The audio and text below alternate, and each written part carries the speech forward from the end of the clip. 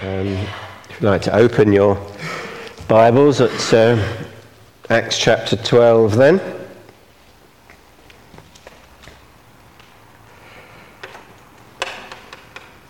And if you remember from last week, if you were here last week, we were starting on phase 3. Jesus had said there'll be three phases of the spread of the gospel. First of all in Jerusalem, and then in Judea and Samaria, and then to the ends of the earth.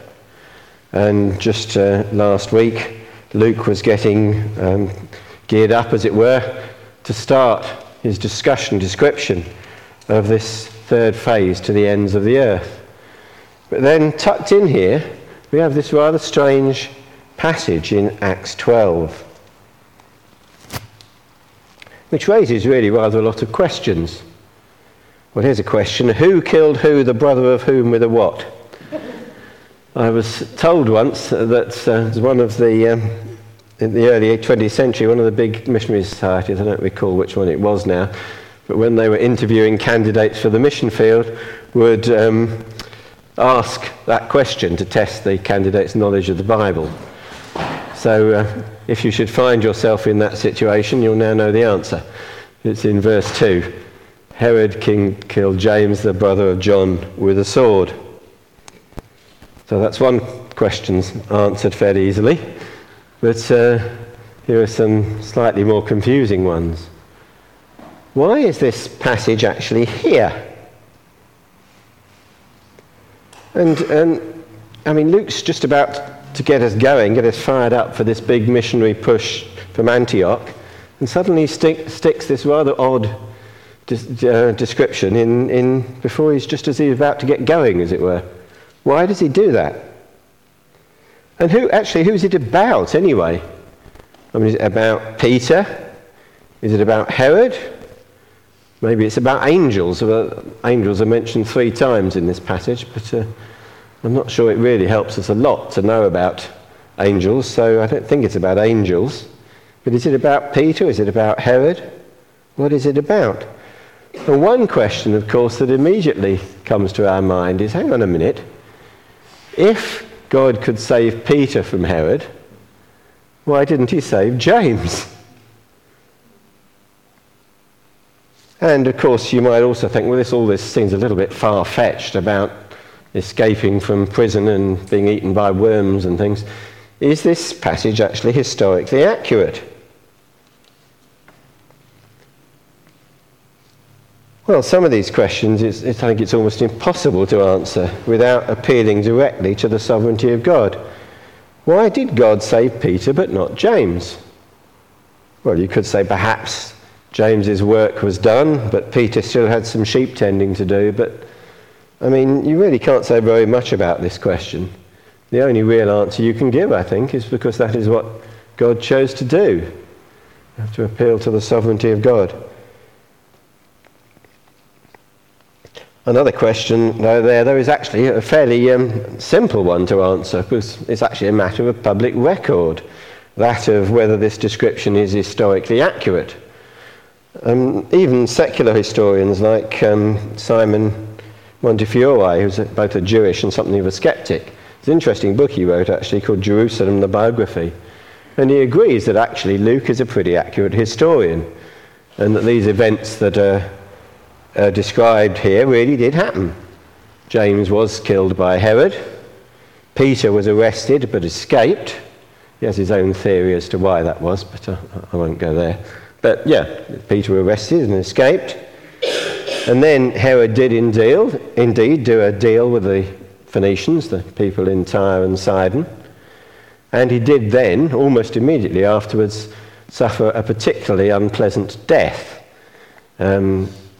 Apparently of some nasty intestinal disorder, which Luke describes here as being eaten by worms. Presumably he means eaten by worms from inside.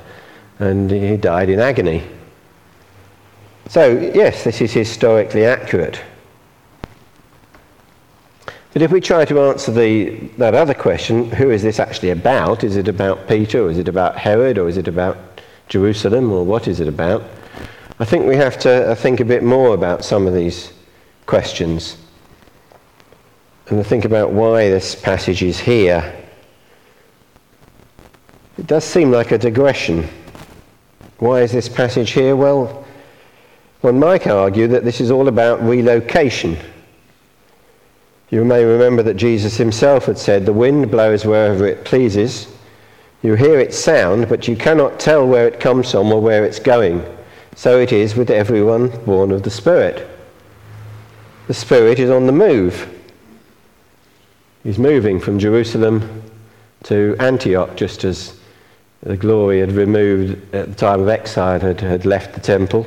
So again, the glory, the Spirit is leaving the city of God, the Jerusalem itself, and moving on. But Luke wants to point out to us that the spirit of Antichrist is also on the move here. And Luke is a very tidy historian, and he wants to finish off the first part of his book, because the first part of his book very much puts the emphasis on the original apostles, which of course included James, and on the city of Jerusalem, and of course Peter. Peter is, as it were, the hero of those first chapters of the book. Now, Peter and Jerusalem don't disappear entirely from the narrative, of course, in the rest of Acts. But it is true that the focus changes. Now the focus is in Antioch and on the Gentile churches, and particularly, of course, on Saul, the Apostle Paul.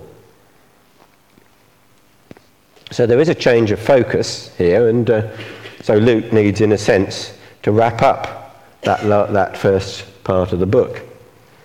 So how does he do it? What about Jerusalem?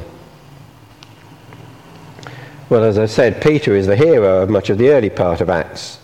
And in Acts 2, we remember how he stood up and preached the gospel fearlessly in Jerusalem to the gathered crowds, and how his words had great impact, and how the disciples initially met in the temple with the approval of all the people.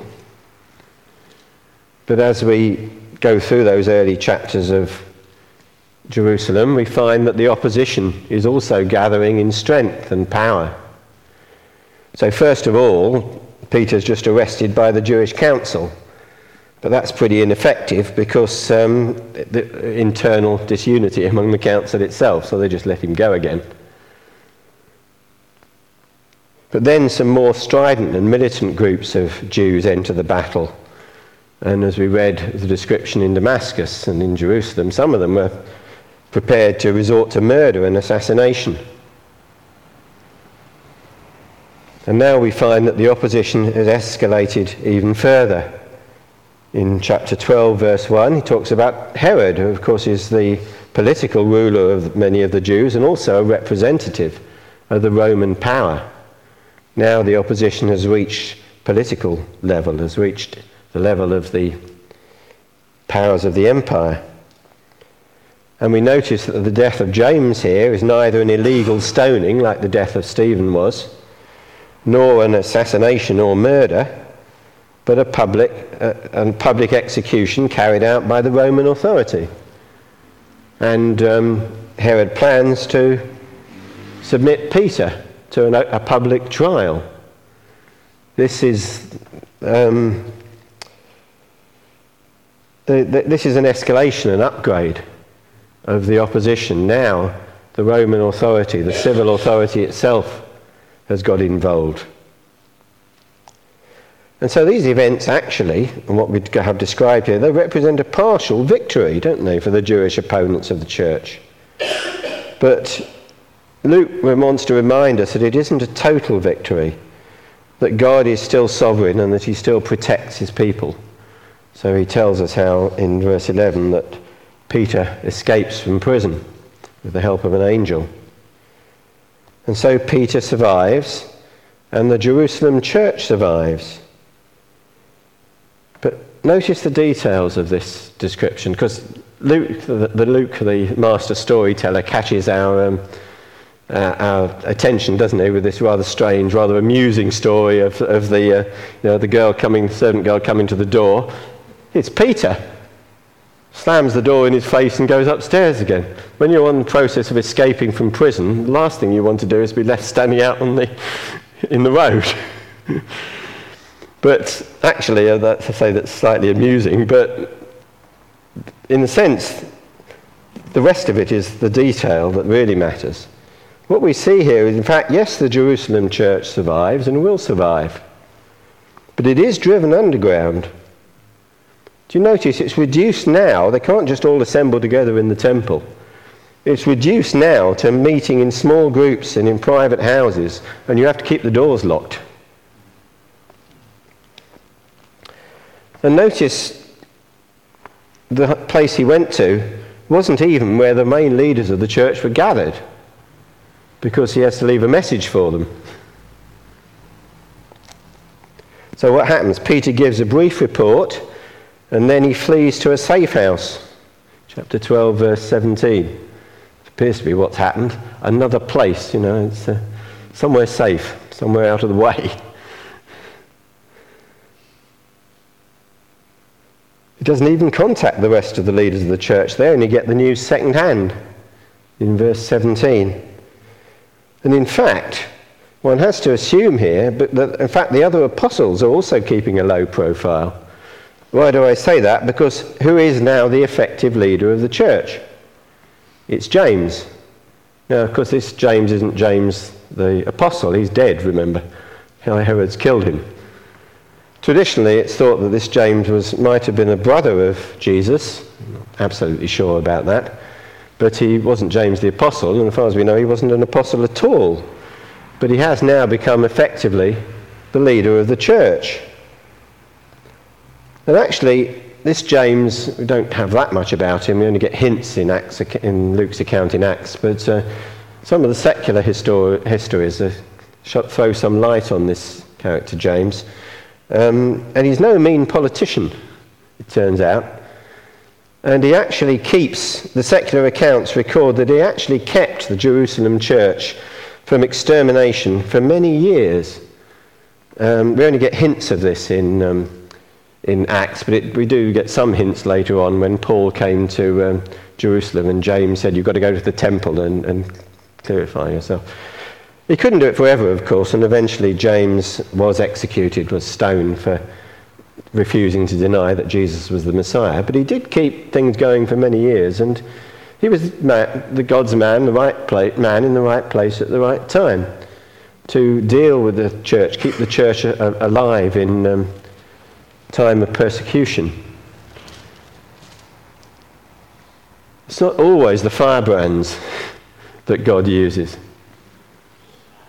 I'm just thinking, it reminds us, doesn't it, of that time of the Reformation, when the real extreme Puritans found most of the time got slung in prison for one reason or another. But Thomas Cranmer, the politician, the careful guy, the guy who would bend in the wind a bit, and he was the guy who guided the church through the early years of the Reformation in England.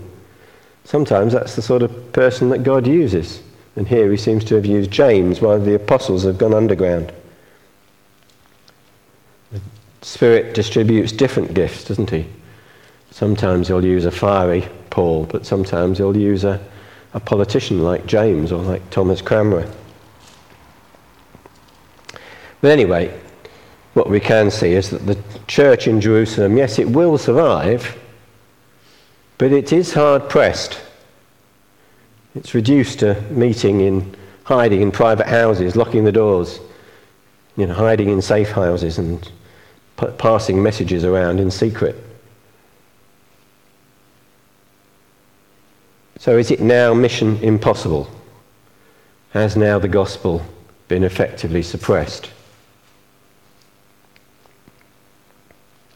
But no, Luke has already indicated to us in the previous few chapters that the Spirit is moving on. But now he racks up the suspense a bit by telling us a bit more about Herod. So what's this about Herod?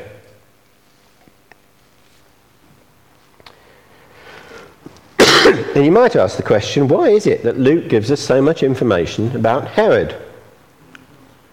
I mean, he's always referring to political reasons of political leaders of one sort or another.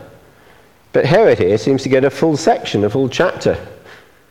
Why is that? Why is he so important? And I think perhaps you can find clues to that if you look at verse 3 and also in verse 23. Herod wasn't just any Roman leader. He was a Roman appointee, but he did actually also lay claim to the title of being King of the Jews. How did he do that? The Herod's claim actually to the title was pretty tenuous. They were actually Idumeans, Edomites, the Herods. And their claim to the throne was based on the fact that this Herod's grandfather, Herod the Great, had married a Maccabean princess, Marianne. And who was she? Well, she was a descendant of Judas Maccabeus, who about 200 years earlier had briefly ruled over an independent Jewish state.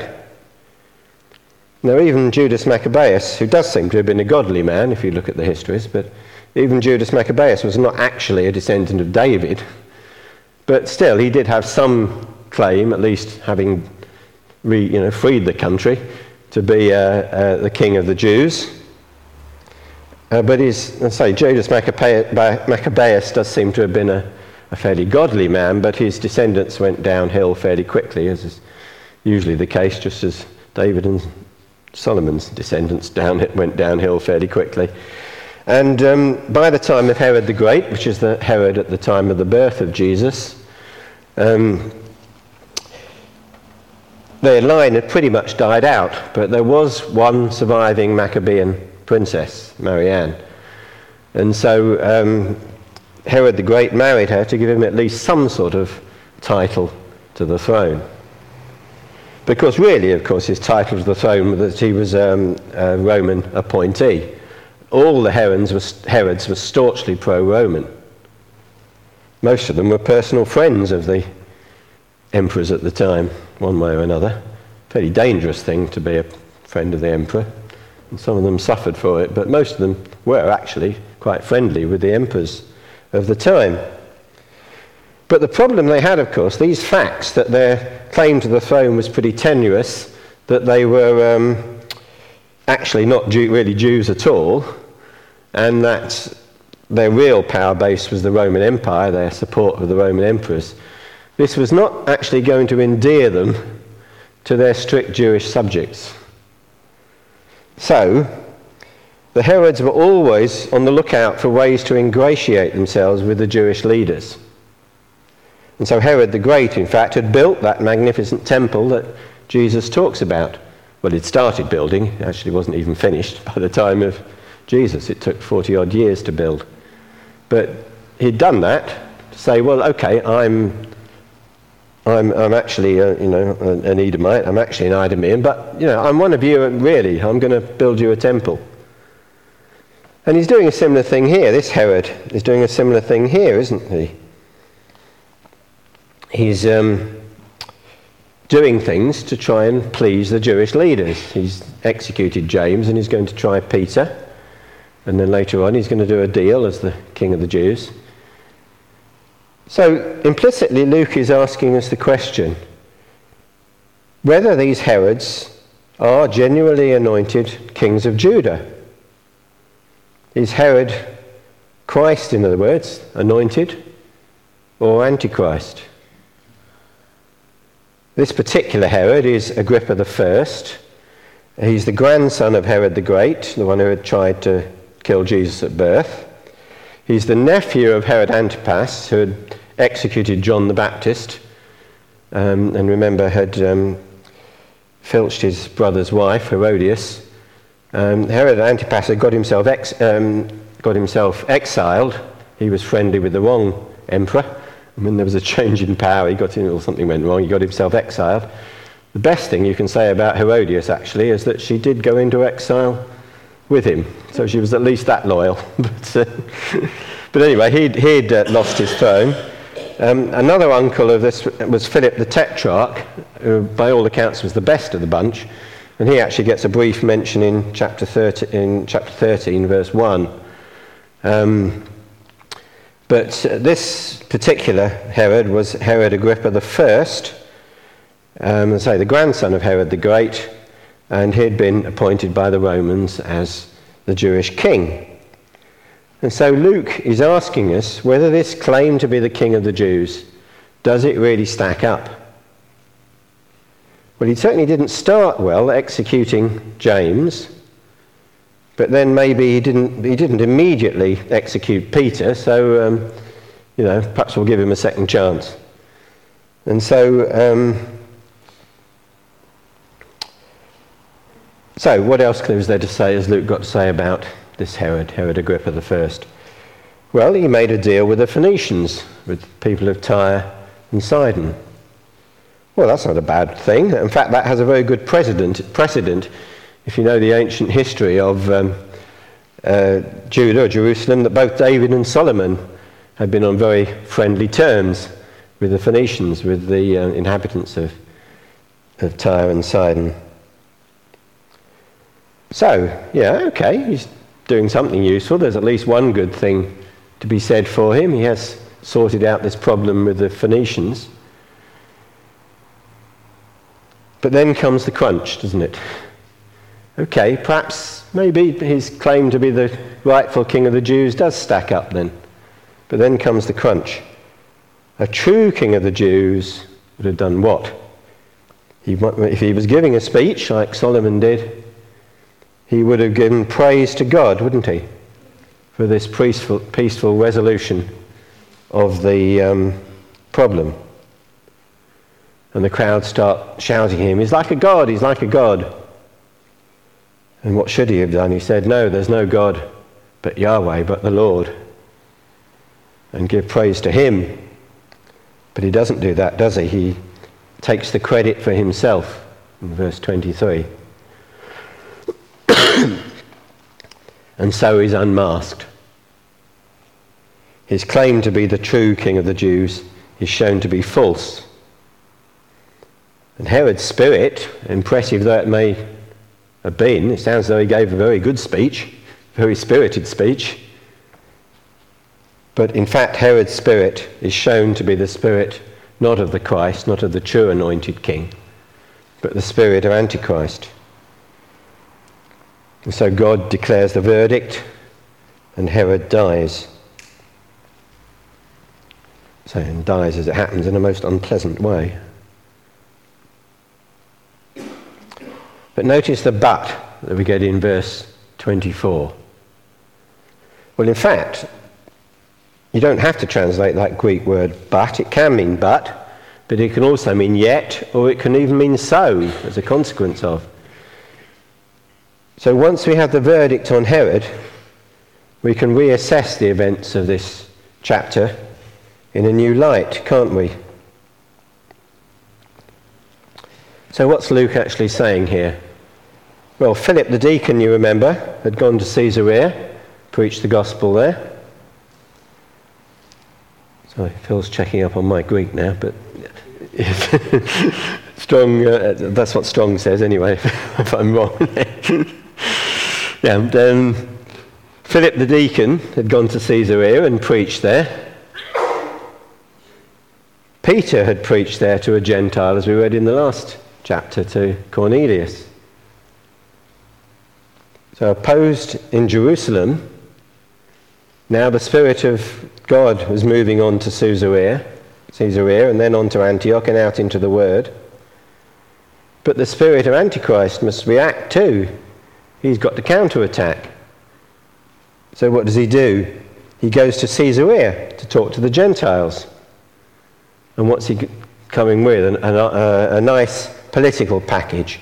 He's got a message for the Gentiles too. It's a message of a political deal, a way to solve the problems of both the Jews and the Gentiles. An attractive political message. And so that's the question. Which king of the Jews will the Gentiles go for? They're offered a choice. They could go for Herod, king of the Jews. He's offered them a good deal. Or they could go to the other claimant of the throne, the Lord Jesus Christ. Which of them are they going to go for? But God doesn't allow this false gospel any more traction, does he? The fake is exposed and judged. And so Herod's opposition is nullified. But in verse 24 is important. Antichrist has been bound, at least for the present, and the gospel has free passage, is free to run. Okay, so what about us? This is all very interesting, but it's all ancient history. Does it have much relevance to us? And I would say that Luke is actually here asking us another question. And this, in fact, is the real question that this passage is answering, not who killed who, the brother of whom with a what, but where is hope to be found? And for the Gentiles, where is hope to be found? Is it in able rulers, or is it in the gospel of Jesus Christ? And it's a good question, isn't it? And a question that we still need to answer today. So what can we say about this question? First of all, that God knows what he's doing. Why did God save Peter but not James? Well, we don't know, to be honest, but we do know that God cares for his people, and that even more importantly than that the Spirit of God is not bound and defeated by the schemes of men, or even the schemes of nations. That's why I chose that Martin Luther hymn. But still, there is a bit more to be said than that, because it is true that, on the other hand, that when he is resisted, the Spirit may well decide to move on. Even back in Genesis 6 verse 3, he says, the Lord said, "My Spirit will not contend with man forever, for he is mortal. His days will be 120 years. There he's talking obviously particularly about the lifespan of a man, but what he's saying is that the Spirit will move on at the right time. That's what Jesus said, isn't it? The wind blows where it wills, and you can hear the sound of it, but you don't actually know where it's going. Well, they didn't have satellites in those days, I suppose. Maybe now you do know where it's going, but get the point anyway.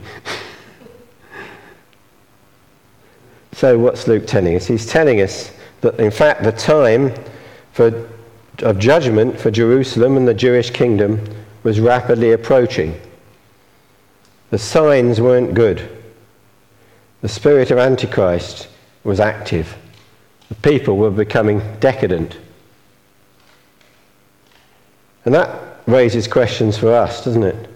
What are the omens for our society? How are the entrails pointing for our society? What do we find when we look around? We find that increasingly the celebrities we looked up to have been doing disgusting things in private. We look at our politicians, like Herod. What do we find? Well, usually one of two things. Either they're more interested in what is popular than what is right, and don't stand up for what really should be right, or those that do stand up for what they believe in and what they think is right attempt to silence opposition and debate. So you lose both ways, or either way. What happens in business? Well, you find nowadays, it seems, that to succeed in business, you've got to be ruthless. Now, our hero is Alan Sugar, isn't he? You're fired. What happens in sport? Well, it seems that to succeed in sport, you have to cheat. You have to take drugs and you have to bribe people. And take money to throw matches or to win matches. What happens in our universities? They're supposed to be guardians of free speech. But often they stifle free speech in the name of political correctness. I have to say the University of Oxford recently has stood up in favour of free speech, but the general tenor isn't good. And what about us ordinary men and women in the street, as it were? What about the ordinary families of our land? What do we find? That they're so self-centred that fraud and violence is rife. We have people, carers, and even carers who are relatives, stealing from their elderly relatives. There's again an article about that in the paper a day or two ago. We find our families blow themselves apart through selfishness, not the lack of commitment to each other. We find our children are being trapped in a culture of sexual exploitation, not only by adults, sometimes by adults, but even quite often by each other. Again, I read another article in the paper that said that the youngest victim of revenge porn on the internet was 11 years old, and this was reported once in the last year, I think. The youngest victim was 11, and the oldest victim was 66. Although there was a slight difference, because the 66-year-old, they didn't use the internet. They sent the dirty photos by snail mail. But yeah, we have a culture where not only do adults trap our children for sexual exploitation, they even do it to each other because they've had no moral guidance. Now, okay, it's true that things in Western Europe are not yet as bad as they could be. There is still some integrity around. People still do complain about the bribery in sport and so on. At least people don't think, oh, well, what do you expect? There is still some integrity around. But things are certainly heading in the wrong direction. And they're heading in the wrong direction simply because if you preach a gospel of the only thing that matters is me, then it's bound to happen, isn't it? What matters is, I'd like to earn my keep as a cricket player by earning a lot of money as a good player, but if I can make a bit on the side by throwing a match or something, why not? And so what can we make of this? Well, I think what we have to say is that without Christ, there can be no real progress. Now, that's not to say that you can't improve some things. I mean, as we said, Herod did indeed do a deal with the Phoenicians, and probably that made life better for some people for a short time. But it didn't really last long, because the root problem, the problem of sin and selfishness, has not been dealt with. Right? We take 2 steps forward and 1 step or even 2 steps back, don't we? Actually, if you look at the history of the last half century or so, people have started to make some sort of progress in eliminating poverty and disease in the third world. The Make Hunger History campaign doesn't actually seem totally nonsensical now. And yet what do we find? As soon as we start making progress on that global warming pops up and threatens to push us all back to square one. We all cheer when communism falls in Russia, and what do we find? It's replaced by a rapacious form of capitalism instead. The French actually have a proverb, don't they? Plus, excuse my pronunciation, plus ça change, plus c'est la même chose. The more it changes, the more it's the same thing. The threat of nuclear war recedes, and what do we have instead? We have extremist barbarism, and possibly the worst refugee crisis in human history. The kings of the earth may preach peace. They may even mean it. But like Herod, ultimately, they're just not up to the job. of restraining human wickedness. Why is that? Because, of course, they're caught in it themselves. Cast your mind back 8 years or so. Do you remember the celebrations when President Obama was elected? This is a new beginning. There was literally dancing in the streets. As one commentator pointed out rather amusingly at the time, President Obama got the Nobel Peace Prize. Why? Well, basically because he wasn't George W. Bush.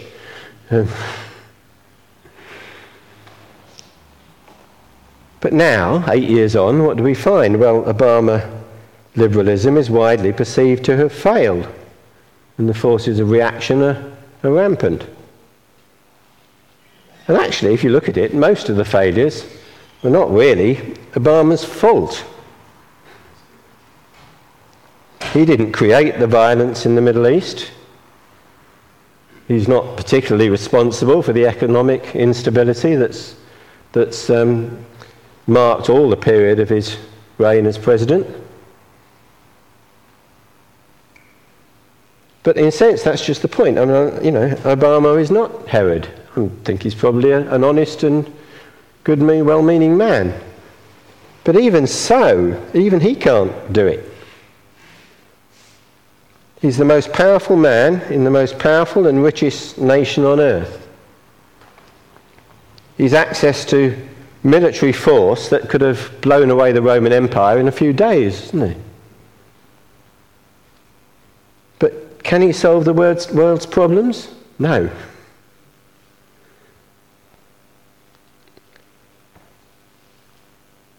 And so we turn to somebody else. We turn from the liberal to the right-winger. But Obama can't solve the world's problems, and neither can Trump. Where is hope to be found? That's the question that Luke wants us to ask ourselves. And he's quite clear on the answer. It's only in King Jesus, the true King of the Jews, that provides a way forward. So let's sing again. And then Chris will come out and